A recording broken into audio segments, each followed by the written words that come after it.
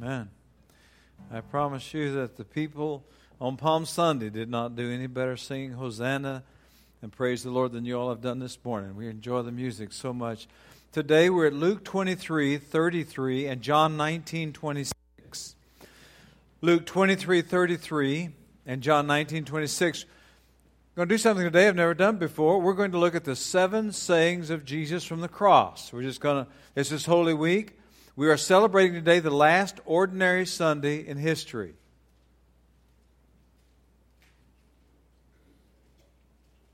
From this Sunday on, we're celebrating the resurrection of Jesus. We have celebrated for 2,000 years. This is the last ordinary Sunday in the history of the world. It's Palm Sunday. And so I thought, as we look to this week and what's happening this week, I thought you might like to take a few notes and just remind yourself, maybe one day take one of the sayings and work a little bit with it. And just as we get through Holy Week, take the 7 sayings from the cross and see if they might be a blessing to you. Ruthie's going to read all 7 of them to us one at a time as I teach about them. And I think that you'll be blessed. I trust that you will be. It's been a tough night for Jesus. His right-hand man, Simon Peter, denied that he knew him. In fact, to make sure that nobody would accuse him of being a friend of Jesus, he cursed. Simon Peter knew if he cursed, no one would ever again accuse him of being a friend of Jesus. The same is still true today. If you don't want people to know that you're a follower of Jesus, your mouth will take care of that for you. Judas Iscariot betrayed our master. He's gone out and hanged himself, and the Bible says his body broke loose. It fell headlong, and his bowels gushed out. And Jesus said, it had been good for that man if he had never been born. The high priest Caiaphas got so angry at Jesus that he took his robe and he tore it, just in a fit of anger. He ripped it, and the Old Testament forbade the high priest to ever tear his garment. So even the high priest is picturing the fact that the priesthood is done. It's over. The crowd that on Palm Sunday sang like you sang today, now just a few days later, they're saying, crucify, crucify. And Pontius Pilate is just washing his hands. He has Jesus scourged. He has a crown of thorns put on his head. And then he gives him to the soldiers. And the soldiers take him from there. And Simon the Cyrenian has the great privilege and pleasure of lifting the cross off of Jesus. According to the Gospel of Mark, his 2 sons became believers. So there's always been a long tradition that Simon the Cyrenian may have become a believer. If so, I look forward to the day when I can ask him, when there was no one else, what did it feel like to reach down and pick the cross off the back of the Savior? And then they continued. Luke 23:33, the 7 sayings of Jesus from the cross.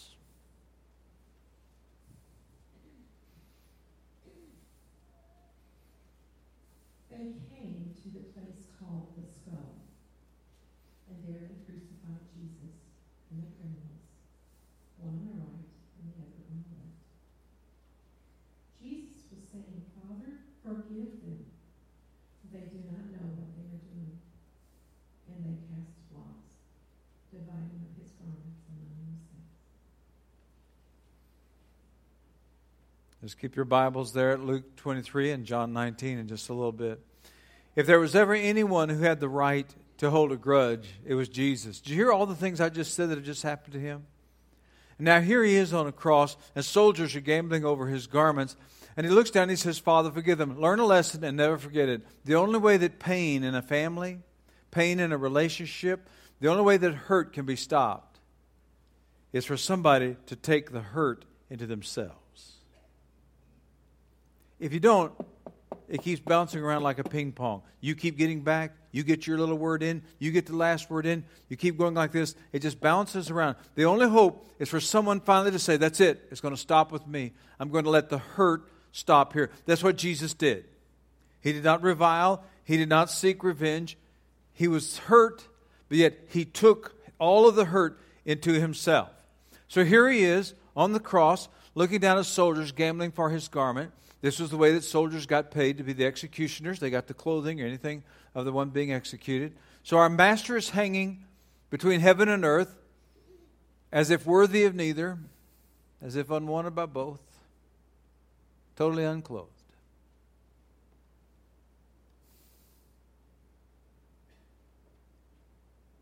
In ultimate humiliation, unclothed, so that you and I could someday be clothed in heaven. It is very important to know that in heaven we're not going to be naked. We're not going back to the Garden of Eden. See, Adam and Eve were made in innocence. There is no more innocence. We were all sinners. We're not going back to the Garden of Eden. In heaven, the Bible is very clear. We will wear robes. Why is that? Because in the ancient world, to the Hebrews and to the early Christians, a robe was a symbol of something that was not inherent to you. It's something you had to put on.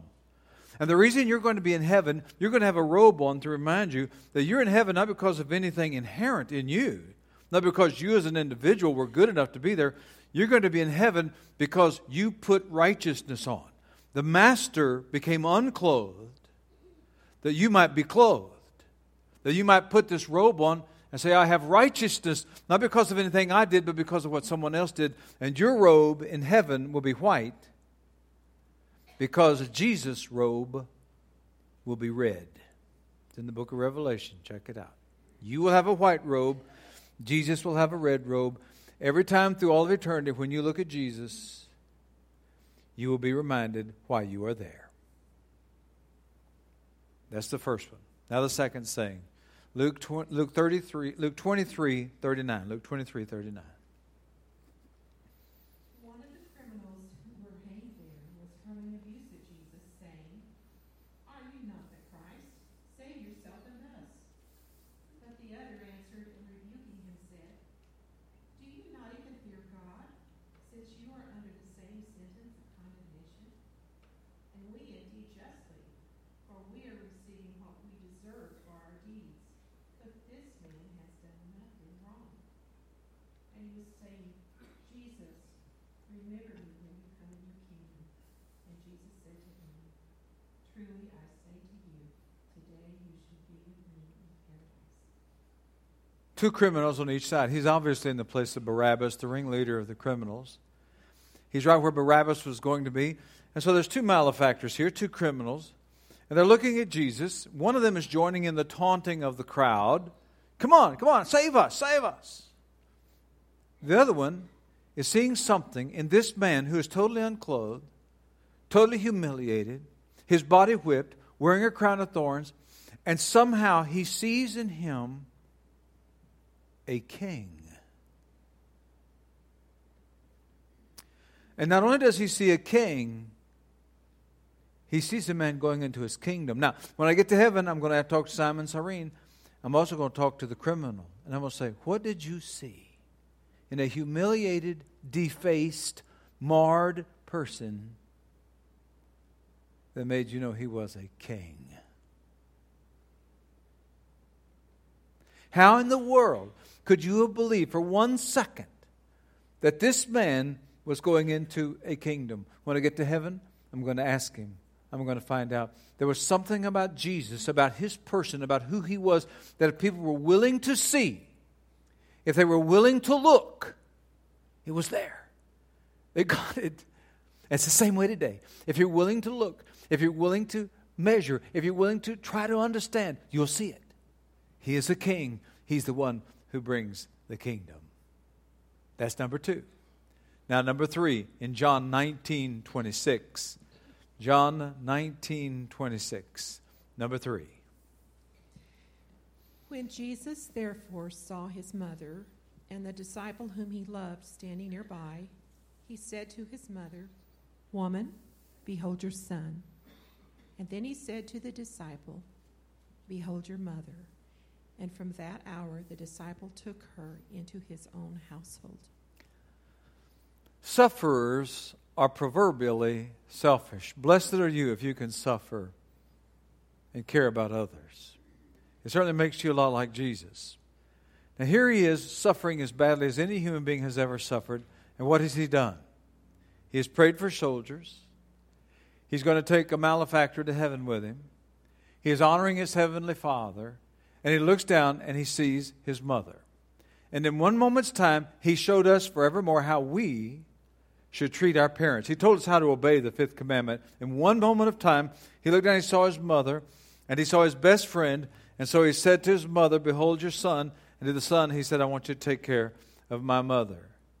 Now, it's an interesting story. Here's Jesus dying a substitute for the world, and he took care of his mother. Now listen to me. I was once pastor of an elderly lady who would live all winter in one room of her house because she couldn't afford a utility bill. And all of her children did well in life. Listen to me. If you live in a nice setting till your mom and daddy die, you make sure they're cared for. If you've got good clothes, you make sure they got good clothes. If you drive a nice car, you make sure they drive a nice car. Everything that you have, you need to make sure that your parents have. That's what Jesus taught us. Here he is, a substitute for the whole world. And he looks down and he thinks, "Oh my, I'm the firstborn son. I got to do something about mama here." And so he sees his friend, and he who was a substitute for the world asked John to be his substitute to take care of his mother. Now, this is interesting because Jesus had 7 siblings. Did you know Jesus was one of 7 siblings? He had 4 brothers and at least 2 sisters. It's in Mark chapter 6, verse 3, for all you cynics out there, okay? Mark chapter 6, verse 3 tells us that Jesus was one of at least 7 children. Now, the question is, why did he pick a friend above his family? And the reason is because his family did not believe in him. Not until after the resurrection did his family become believers. But here he has one who is of the same mind, who has a kindred spirit. And so he says, "I want you. You agree with me about God, about life, about how to raise them, how to take care of your mother, how to do things. I want you to take care of her." That's number 3. Now, number 4, you'll not look this one up. This is in Mark chapter 15, verse 33. Ruth will read it for us. Number 4, Mark 15:33. And when the 6th hour had come, darkness fell over the whole land until the 9th hour.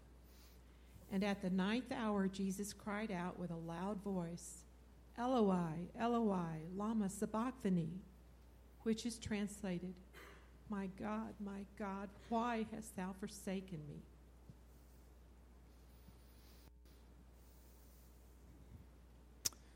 And then came the darkness.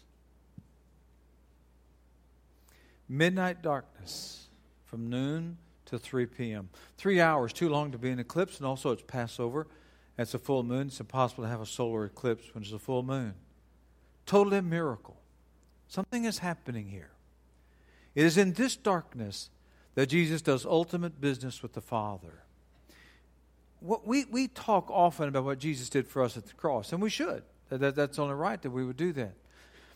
But there was something Jesus was doing at the cross more important than what he was doing for us. More important than what he did for us was what he was doing for his Father. He was reestablishing his reputation, as it were. He was proving that he was loving and yet at the same time holy. He was paying the price, the debt of sin that was owed to him. He's doing business with the Father. So when he arrives at Calvary, he's got to take care of the soldiers. He's prayed for them. The Lord lets him see the dying thief, and he lets him pray for him. And then the Lord let him see his mother and his friend. But then at high noon, when it came time for the Father and the Son to do business with each other, the Father said, "No one will see this." I'll give you 3 hours to look at him in his humiliation. Enough for you to know that when it came to the critical hour, the Father darkened the earth. And in that darkness, your sin was carried unto the Father. In that darkness, your debt was paid. In that darkness came your life. Angels had come in the wilderness. Angels came in the Garden of Gethsemane. And I guarantee you, Michael, the great fighting warrior angel, I'm sure Michael headed for his chariot, and it's my guess he hit that chariot, he grabbed the reins of those horses, and he was coming. You can almost hear the horses, can't you? You can imagine it, you get in your imagination, and you can see it. They're coming. And all of a sudden, Michael says, "Let us go, Father. Let us go." And suddenly the Father says, "No. No. Do you hear me, Michael? No." And the question is, why? It would only have taken a second. The angels could have taken care of business. They could have taken care of us, rescued the son. What's going on here? The only answer I've ever found to the question that satisfied me was one my daddy taught me when he told me the story when I was a little boy. Why did God the Father not let the angels come? Why did God let his son die? Only one answer. For God so loved the world that he gave his only begotten Son, that whosoever believeth in him should not perish but have everlasting life. That's how my daddy taught me my favorite Bible verse, John 3:16, was answering this question, why did Jesus do this? Would you say it out loud with me, please? You ready? For God so loved the world that he gave his only begotten Son, that whosoever believeth in him should not perish but have everlasting life. It is the only explanation that can be understood. That's number 4. Now, number 5, John 19:28. John 19:28. After this, Jesus, knowing that all things had already been accomplished in order that the scripture might be fulfilled, said, I am thirsty. A jar full of sour wine was standing there. So they put a sponge full of the sour wine upon a branch of hyssop and brought it up to his mouth. Thirst is the offscouring of a wound. People who suffer from open wounds, as the body fluids are lost, you're losing more than just blood when you wound yourself. You're losing body fluids, and so the cells begin to dehydrate and the body craves water. They tell us that on a battlefield, when the battle is first over, you hear all the groanings from the pain of the wounds. But that there comes that moment when the screaming for water becomes louder than the crying of the pain from the wound. And that's what's happening to Jesus. As he's dying, crucified, body fluids are leaving, and his cells are dehydrating, and he's beginning to feel this agony of being thirsty. Is it not interesting that thirst is maybe the number one characteristic of hell that we talk about? The rich man died, and he went to hell. And he looked up and saw Abraham, and he saw Lazarus in Abraham's bosom. And what did the rich man say? Do you remember? He said, would you have Lazarus dip his finger in a cup of water, and would you just let him touch my tongue? It is one of the most vivid pictures of hell in all of Scripture. Here you have the Son of God on the cross bearing your hell. This is what he is doing. He was the maker of rain. He could have said, could I have some rain? I'll open my mouth. He was the creator of rivers. He could have said, can we have a river flow by here and somebody give me something to drink? No, he didn't. Why did he thirst? He thirsted so that you would never have to spiritually thirst again. So that you will never have the feeling where you wish somebody would dip their finger in water and put it on your tongue. That's number 5. Now, number 6, John 19:30. Number 6, John 19:30. When Jesus therefore had received the sour wine, he said, it is finished. And he bowed his head and gave up his spirit. It is finished. Actually, if you want to hit the real meaning, you want to hit the meaning hard, he was saying mission accomplished. He was saying it was done. He knew exactly when he had drunk your cup of damnation dry. He knew the exact moment when he'd paid the sin debt. He knew it had happened. Christmas Evans, a great Welsh preacher, said that death on the cross rammed a fiery dart right into the heart of Jesus. But when death pulled the dart out, the sting was left behind. One of the most neglected parts of the crucifixion story. We talk about how that Jesus was crucified for the sins of the world, and that's true. We almost never talk about the fact that since all sin was in His body, He nailed sin to the cross. See, not only is Jesus nailed to the cross, sin in Him, your sin, my sin, put into His perfect body, it has also been crucified. And which one came from the grave on Sunday morning? Was it the sin or was it the sin destroyer? It was the sin destroyer. And sin has been defeated ever since. Jesus drained hell, damnation, all of it. It's gone. It's done. The victory is yours if you know Him and the power of His resurrection. He took your cup, and when He got done, there was not even one drop left in it. He bore it all. There was nothing left for anybody to do for you to go to heaven once Jesus had paid the price. Now, here's my question for this quote. If God the Father is totally satisfied with what Jesus did, why aren't you? Why are there so many of you in this room today who are still trying to earn God's favor to go to heaven?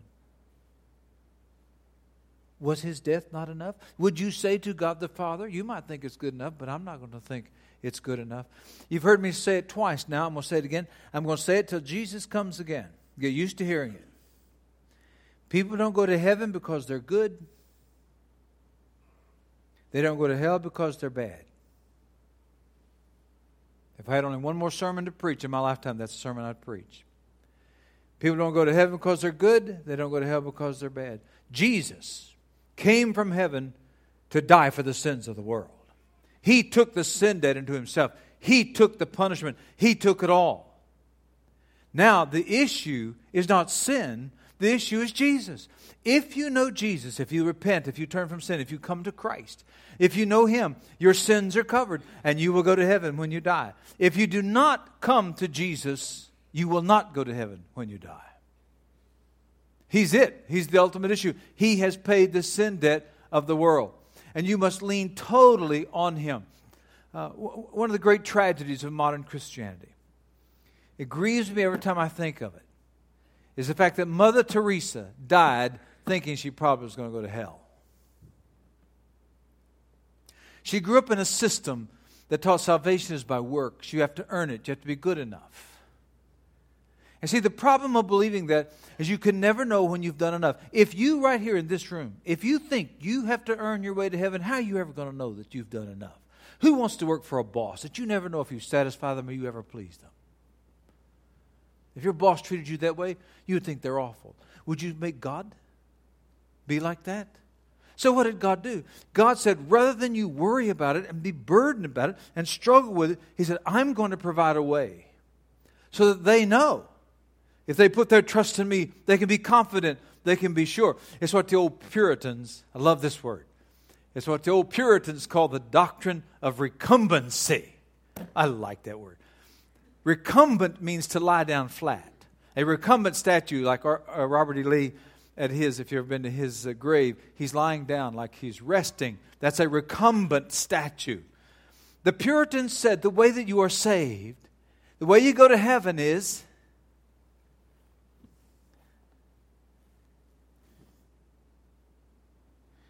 you lie down flat on Jesus in your heart.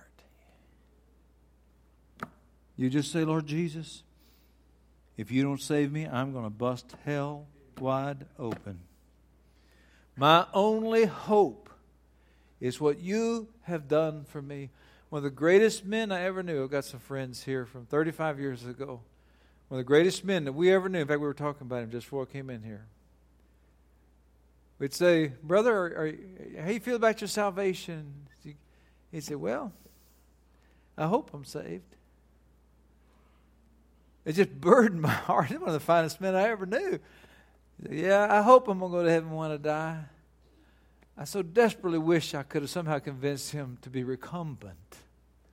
It's not about us. It's not anything we do. Sure, we live our life pleasing him. We live our life serving him. We want to be holy and godly. It has nothing to do with going to heaven. We go to heaven because we are recumbent. We just totally say, Lord Jesus, this is it. You're my only hope. That's number 6. Now number 7, Luke chapter 23, verse 46. And Jesus, crying out with a loud voice, said, Father, into thy hands I commit my spirit. And having said this, he breathed his last. And when the centurion saw what had happened, he began praising God and saying, Surely this man was innocent. My grandpa Marshall was a country preacher. And my grandpa Marshall said that this sentence, Father, into your hands I commend my spirit, was the most majestic and greatest thing that Jesus ever said.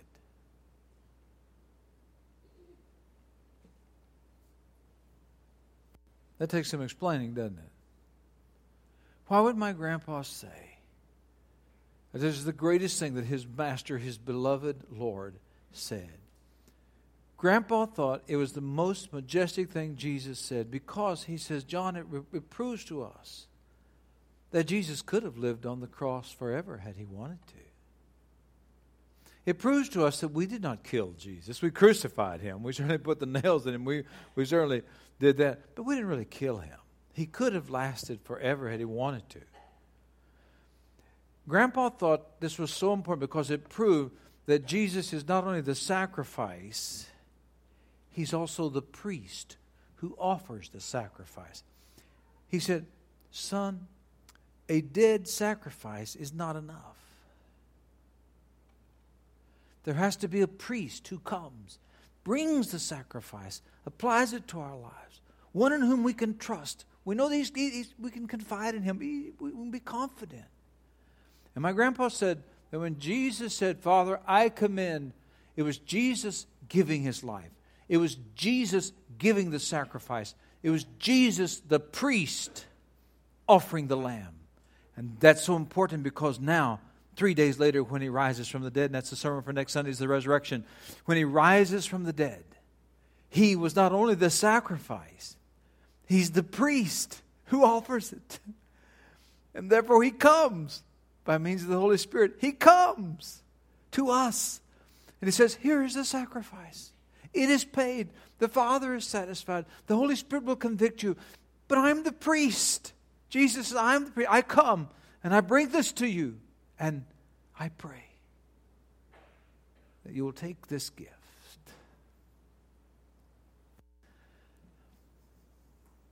I think that's enough for today. Let's bow our heads and close our eyes.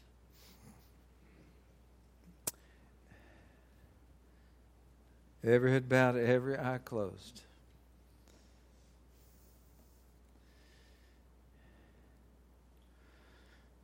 Now, where does this message meet you?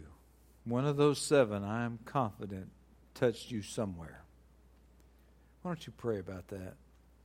Why don't you go back to that moment in this sermon and just say, oh, Lord God, never saw it before, never realized that, I didn't know it. Oh, God, oh, God.